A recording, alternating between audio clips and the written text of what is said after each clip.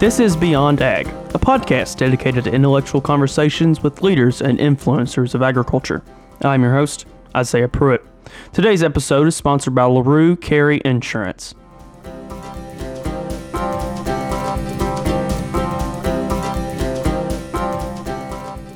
Today we have with us Director of Kentucky Rural Development, Hilda Legg. This morning, how are you, Ms. Legg? I'm terrific this morning. Thank you, Isaiah. So the first question I have, and I usually ask this to everyone who is involved in agriculture, what does your job, in your case, as Rural Development Director entail? Well, as the state director for USDA Rural Development, my job is to ensure that the funds that are assigned to Kentucky for rural economic development in the areas of housing, business, and community facilities are appropriately invested into rural communities and done so according to the law and the regulation. A part of my job is also to make sure that our rural residents and businesses and communities are aware of these funds and therefore they can apply and take advantage of it. In the past 2.5 years, we've put over $3 billion in rural communities in Kentucky. So that's a lot of loans and grants to process.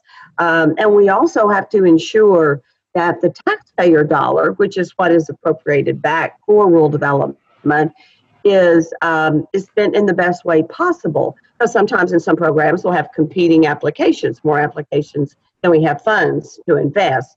So making those choices and those decisions of where the taxpayer in Kentucky gets the best return on their dollar by investing in rural communities. Obviously, we're all about making rural communities stronger because whether it's production agriculture, our farmers, big, row crops or specialty farms, we all believe that those businesses need to thrive, but they can only thrive when the environment around them, where the schools where their children go, where the communities have libraries and health care that we invest in, where small businesses can help feed into production agriculture, that we can help support them with grants and low interest loans. And then, of course, one of our biggest pots of money, if you will, comes from our water and wastewater program, ensuring that we have water, fresh, potable, clean, safe water to our rural outlying communities. So it's all about helping rural communities be stronger economically, healthier, and a better place to call home. And that then enforces our production agriculture folks as well. So it seems like you have a pretty big job, and of course, I bet that comes with challenges. So what is the biggest challenge you have faced in your time as director? The biggest challenge that I face as director, and it's true when you're trying to manage any government-oriented or government organization, government by its very nature is slow. Government has lots of paperwork because, again, we are spending your tax dollars. There's a lot of accountability, a lot of regulations we have to use, a lot of, reviews and oversight. And if we're making you a loan, which we make multi-million-dollar loans, do you really have the capacity to pay that back, whether it's a home loan or whether it's a business loan? So there is a lot of effort and work that goes into it, and it takes so much time. It becomes because then we review it, then we send things oftentimes to the national office in DC for them to go over review, or so it's never a speedy process. And especially in the world of making business loans, or if you're waiting for one of our single family housing loans and we have to wait for an appropriation to come through, it becomes a waiting game. And that is most frustrating because we believe strongly at USDA in customer service, and you are our customers as the general public. And I know that people get frustrated with us because it's so slow, and we try every way that we can to speed it up, but it's just inherently slow. And a good example of what we're doing right now is because Congress has not passed a budget for this year, then we are operating on what we call a continuing resolution. So a continuing resolution will then only be a portion of money. So the budget people at OMB and then at USDA have to look at that amount of money and say, okay, we don't know really what Congress is going to give us for the year. So we're going to be pretty, pretty strident in what we give to the states in this first quarter of the year to actually invest in the community. So sometimes we get hung out there, people wanting to get into a home that they can't because we can't get enough money in to get down to, their number 5 on the list or whatever. It's very hard for businesses to plan ahead when there's limited money coming in. So it's about the lack of being able to be really responsive as soon as I would like to be responsive to our customers. That probably causes me a great angst a lot of times because I'd like to be more quickly to meet the needs of our people. So I'm counting on that Congress not passing a budget is definitely just one of the many effects of the pandemic. Can you talk a little bit about how maybe Congress has told you all and how soon you may be expecting a budget and some more sure money coming in time? Well, I know that Leader McConnell is hoping to work toward a budget when we get back from the Thanksgiving recess. Whether that happens in December, if it doesn't happen then, by the time they adjourn for Christmas, then my guess, and this is just my guess, it would be after the inauguration of the next president. And that has happened. We've had budgets get a full budget as late as, February. But then you realize that our fiscal year ends September 30th. So then all of a sudden, all the programs with their full allotment of money have to manage to invest all of that money because there's a need. So you got to get the paperwork done and have got to have all the reviewing done then between February and the end of September. So there again, that's another crunch of the process. But relative to COVID, rural development was in a pretty good situation because the offices that go across the state, we had pretty good connectivity, which for Kentucky is a big challenge to have broadband. But in our locations, a few of our folks were not able to telework, but the majority of them were. And so we were able to go into 100% telework with only 2 or 3 people having to come into an office, which means they would be a single person and therefore in a safe situation if they came in. So we were able to continue our work. And in fact, even though it was much more challenging for me to try to manage all of that, people are at home, we were communicating through Jabber and answering the phones, making sure the phones were answered on our regular 8 to 4:30 time frame. And then also the idea that, some people, they're distracted, they have their children, all those kinds of things. So managing it to me was a big challenge. But at the end of the day, we had worked so hard in outreach in the beginning of last year, which would have been October to, January, really pushing the envelope in terms of reaching out to our people and asking, do you have a project that we could be a partner with you in? And as a result of that, in every program area, we exceeded we broke levels of appropriation and investment on every level, our community programs, our housing program, and our business program. And in fact, once Congress passed the CARES Act, we had additional funds that we had to get out. And so that just meant more work to have to get that money invested. And we've been able to do that in our rural business program, was able to invest CARES Act into agribusiness and small business in rural Kentucky. And we led the nation in that investment in that shorter period of time. We didn't get that allocation from DC until, I'm thinking, probably 1st of July. And then, of course, that was done by the end of September. So, and just a terrific staff that really works very hard and really cares about our rural communities and the people that live there. So I'm kind of going to switch up the questions a little bit, and I'm going to you just talked about really how COVID-19 has affected rural development in your job, but can you be more specific with the day-to-day operations, some projects that rural development has that may have been impacted, and some other things, and maybe the transition of before pandemic to during and to looking towards the after? Well, certainly looking toward the after with a great deal of anticipation. And one of the things, we had made a grant to Somerset Community College, and it was a grant that allowed them to use high technology in developing product lines, if you will. And so once we went into the COVID pandemic era, that organization was able to take, instead of what they were designing, computer designing and 3D printing and all of that, they were able to take what they had already learned from our grant, and they started making the face shields. So we actually had people out there. Obviously, our water companies that we fund were not allowed to charge people who were not able to pay their bill or a late fee. In our housing program, where we invest for people to buy their homes, if they got behind or in the arrears during this COVID, we are not allowed to foreclose on those properties.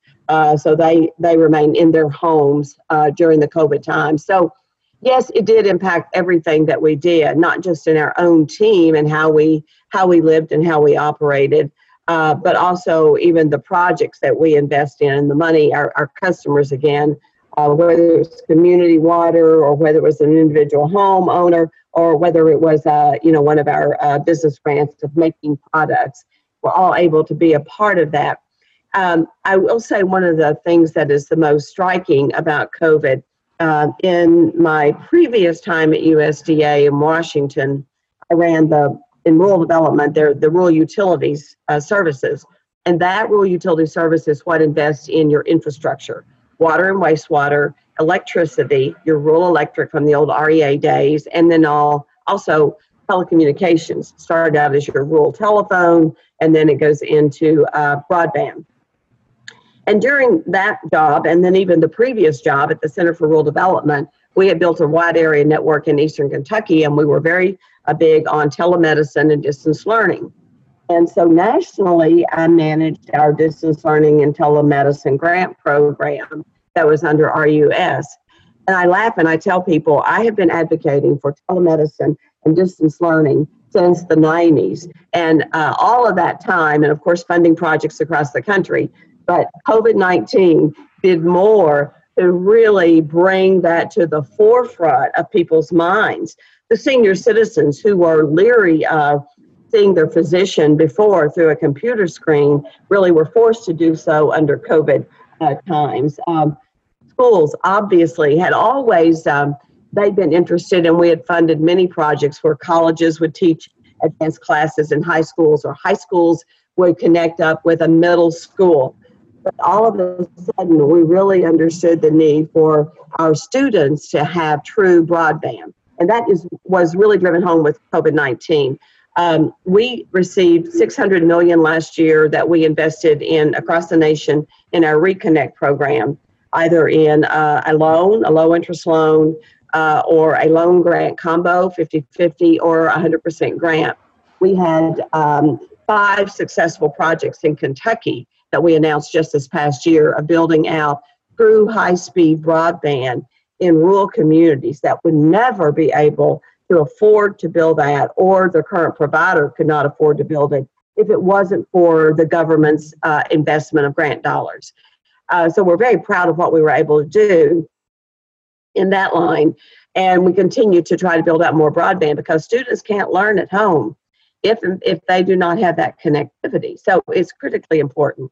COVID really highlighted that. And I think you're going to see more and more state governments and other entities begin to understand why some of us have been preaching a full deployment of broadband. In my mind, ubiquitous broadband, true high-speed broadband across all of Kentucky would be my ultimate goal.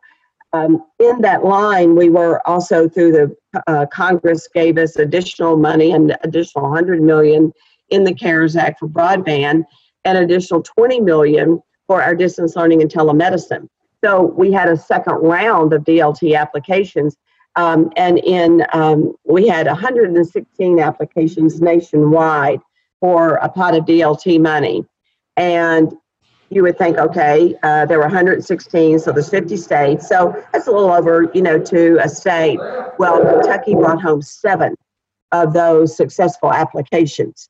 So we really, we really knocked the ball out of the ballpark on that one in order to get 7 of those nationally. We're hoping to do well in the second round also. So yes, COVID has really not only changed the way we run our agency, but it also has helped us, I think, to bring greater awareness to the funding opportunities that USDA Rural Development brings to the Commonwealth of Kentucky.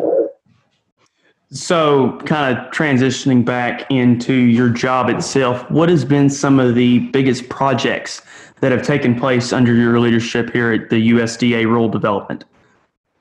Well, the ones that come to my mind, obviously, are the Reconnect projects. We're really trying to build true broadband into our rural areas, and it goes all the way. We have a project in the the farthest most western end of the state on in some of the river counties, and then it goes all the way to the most recent one we announced was People's Rural Telephone is investing and building out all of Lee County. They went in 3 times for funding in 3 different programs to get Lee County built or get the funding for that. But that is what I'm saying. It takes a lot of effort and a lot of persistence because it's very expensive to build out. That project is also going to go into a small community in Perry County called Buckhorn, where no provider would ever go if it wasn't for that grant money, and also into Livingston, a small community in Rockcastle County. So those are really, really exciting projects. Another one that we saw this year, again, it's in the telecom field, but Pikeville Medical Center in Pikeville, Kentucky, went in for one of the distance learning and telemedicine grants. And typically, a medical facility like Pikeville Medical would link to, the Cleveland Clinic or another expert hospital facility or research facility in order to bring that kind of expertise into their community. And that's a lot of how the telemedicine has worked, or they would go out to and make connectivity for a rural health clinic. But Pikeville Medical did something more different this time. They actually put their grant money into connecting the schools.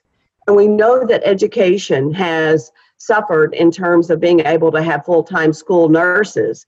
So this allows Pikeville Medical Center with all the latest equipment at the other end, where you can take the temperature and send it back. You can take the heart rate, or you can look at a skin rash and send all that back right to the hospital itself. So the hospital linked with the schools. That was a beautiful project to see come together. So really happy about that one.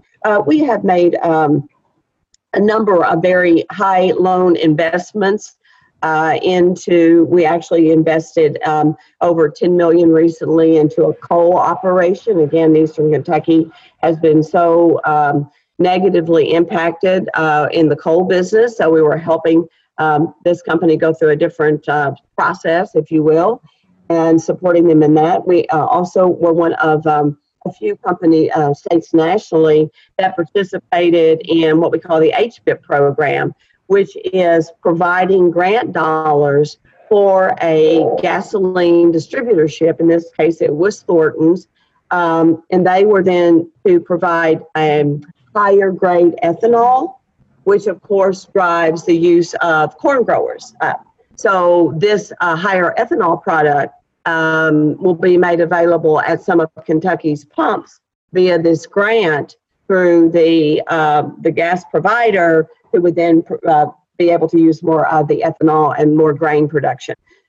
Those just come to mind as just recent ones, but obviously, if you are a business and you are able to get one of our energy conservation projects in order to conserve energy went to a small hemp company in West Kentucky, which are actually, they're making wood flooring and wood products from the hemp stalks, that they had to build a certain type of dryer that would conserve energy and make it more cost effective. So they were able to get one of our REAP program grants. So it goes on and on. Honestly, Isaiah, I could just start rattling, and they're all exciting because if you're sitting on the end of that and you get grant money particularly, or you know that you can save millions of dollars by getting low interest loans and amortizing it over 40 years, then that saves your company money for a longer period of time. Then that's just putting more money into the businesses to create more jobs. So I kind of partial. I sort of think everything we do is exciting at USDA Rural Development. I think one of the things I didn't mention, you had mentioned the future. I guess my idea for the future would just be, as any government agency, we were reduce in the number of staff, and that always makes it more burdensome on the staff that exists, more work to do, and fewer people to do the work. So I think we have to become much more efficient in how we operate and how we manage our processes.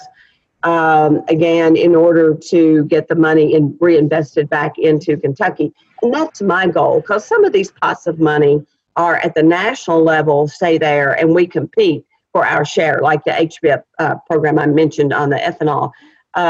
So we have to be pretty agile, and we have to be able to respond quickly to help our applicants compete and get the best application put together. And it takes a lot of time and effort in doing so. So I think we have to become more proactive in reaching out to people. We have to become more technologically advanced. Our software in every one of our programs, the software programs that we use from the federal level, are terribly antiquated. If we could go into the private sector and just purchase a new software program to manage some of the processes, we could do it much quicker. Much more efficiently, but because we are a part of USDA in the larger sense, we have to use what they tell us to, so that everybody across all 50 states and the territories are operating on the same platforms. That is something that needs to be accelerated and sped up tremendously in the future in order for staff to be more productive and to have better efficiency with their time and effort. But I think the need is going to be there. I think with what's happened in COVID, with the pandemic, I think you're going to see urban dwellers move out into the countryside. You're going to see New Yorkers leave the state. We're already seeing that. I've had meetings with the judges in the counties surrounding Jefferson County because of all of the disturbances there, the lack of feeling safe, I think, and that's driving people out more into those surrounding counties. So I think rural Kentucky is going to continue to grow. I think rural Kentucky is going to continue to need the investment from USDA Rural Development to help it.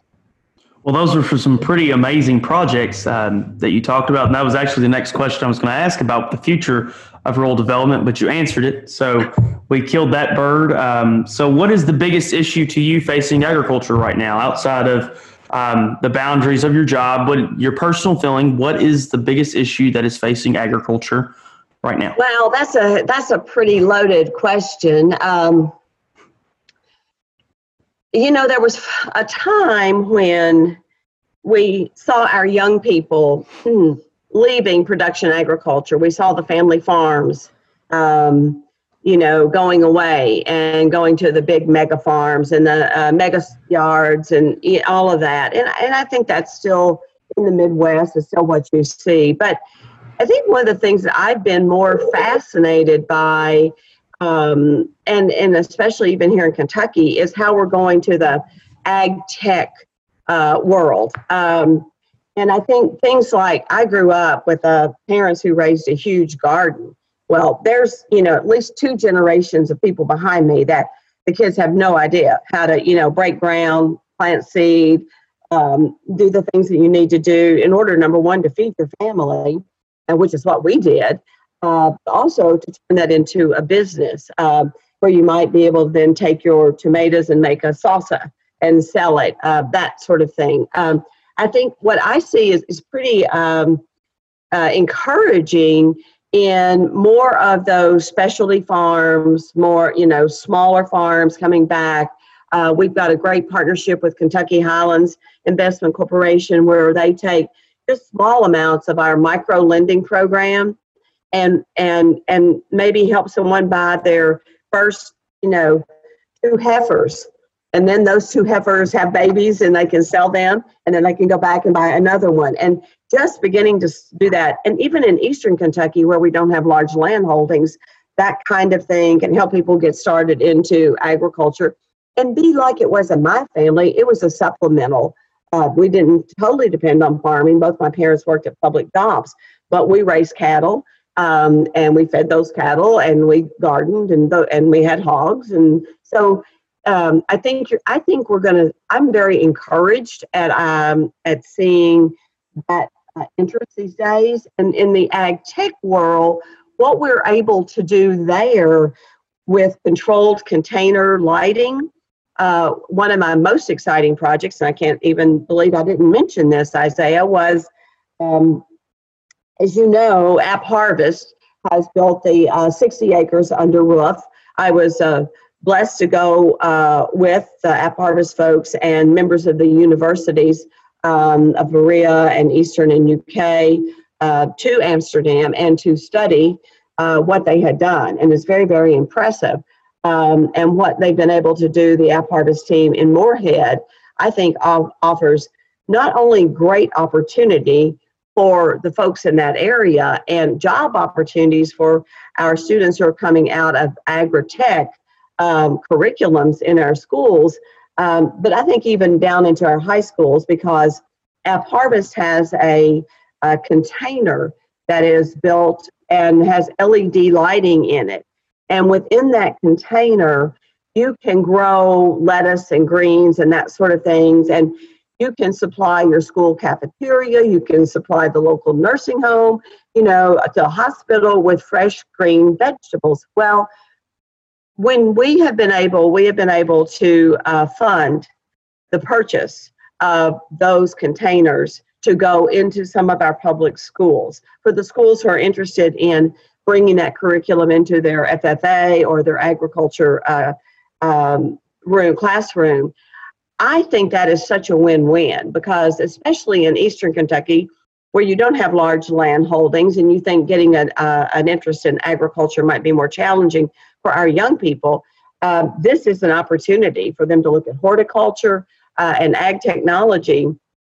And not only do they sort of learn what I learned with dirt and a hoe, which is how to grow my vegetables to feed my family and to eat myself, I think it'll help raise the awareness and teach our high schoolers about what fresh greens really are and how important they are, or if you're growing a tomato, whatever you're growing in that container. But it gets them introduced and it gets them to thinking about eating healthier. So healthier eating in Eastern Kentucky is of great need, and I think this does that. It also sets them up to experience a potential job opportunity and further education that they might be interested in, which would be the ag tech or the horticulture. So I think that is just one of the most exciting for the investment that we put in with the grant in the match from the local schools. I think it opens up a new world for those high schoolers. And I know we have 3 right now, I think, functioning or set up in Eastern Kentucky. And I'm hoping we get a couple more applications in the next 2 or 3 weeks, because I'd love to see those kids get the second semester of this year where they have that opportunity. But Agritech, I think, is going to be a really exciting place for agriculture and people interested in agriculture here in Kentucky in the future. Well, thank you for joining us today. You had some really great points and some really amazing projects to talk about, and I'm sure the listeners will be excited to hear those and learn more about them. So thank you. Well, Isaiah, let me just say thank you. And I'm so impressed that you as a young person have developed this whole podcast arena, and it has been a delight and a pleasure to be a part of it. And anytime you want to go talk about broadband in more detail, you let me know, because I'm very committed to that effort. So thanks for what you're doing to help agriculture in the Commonwealth of Kentucky. It's nice to see young people engaged and involved in it. And you have a very happy Thanksgiving. You too. Thank you.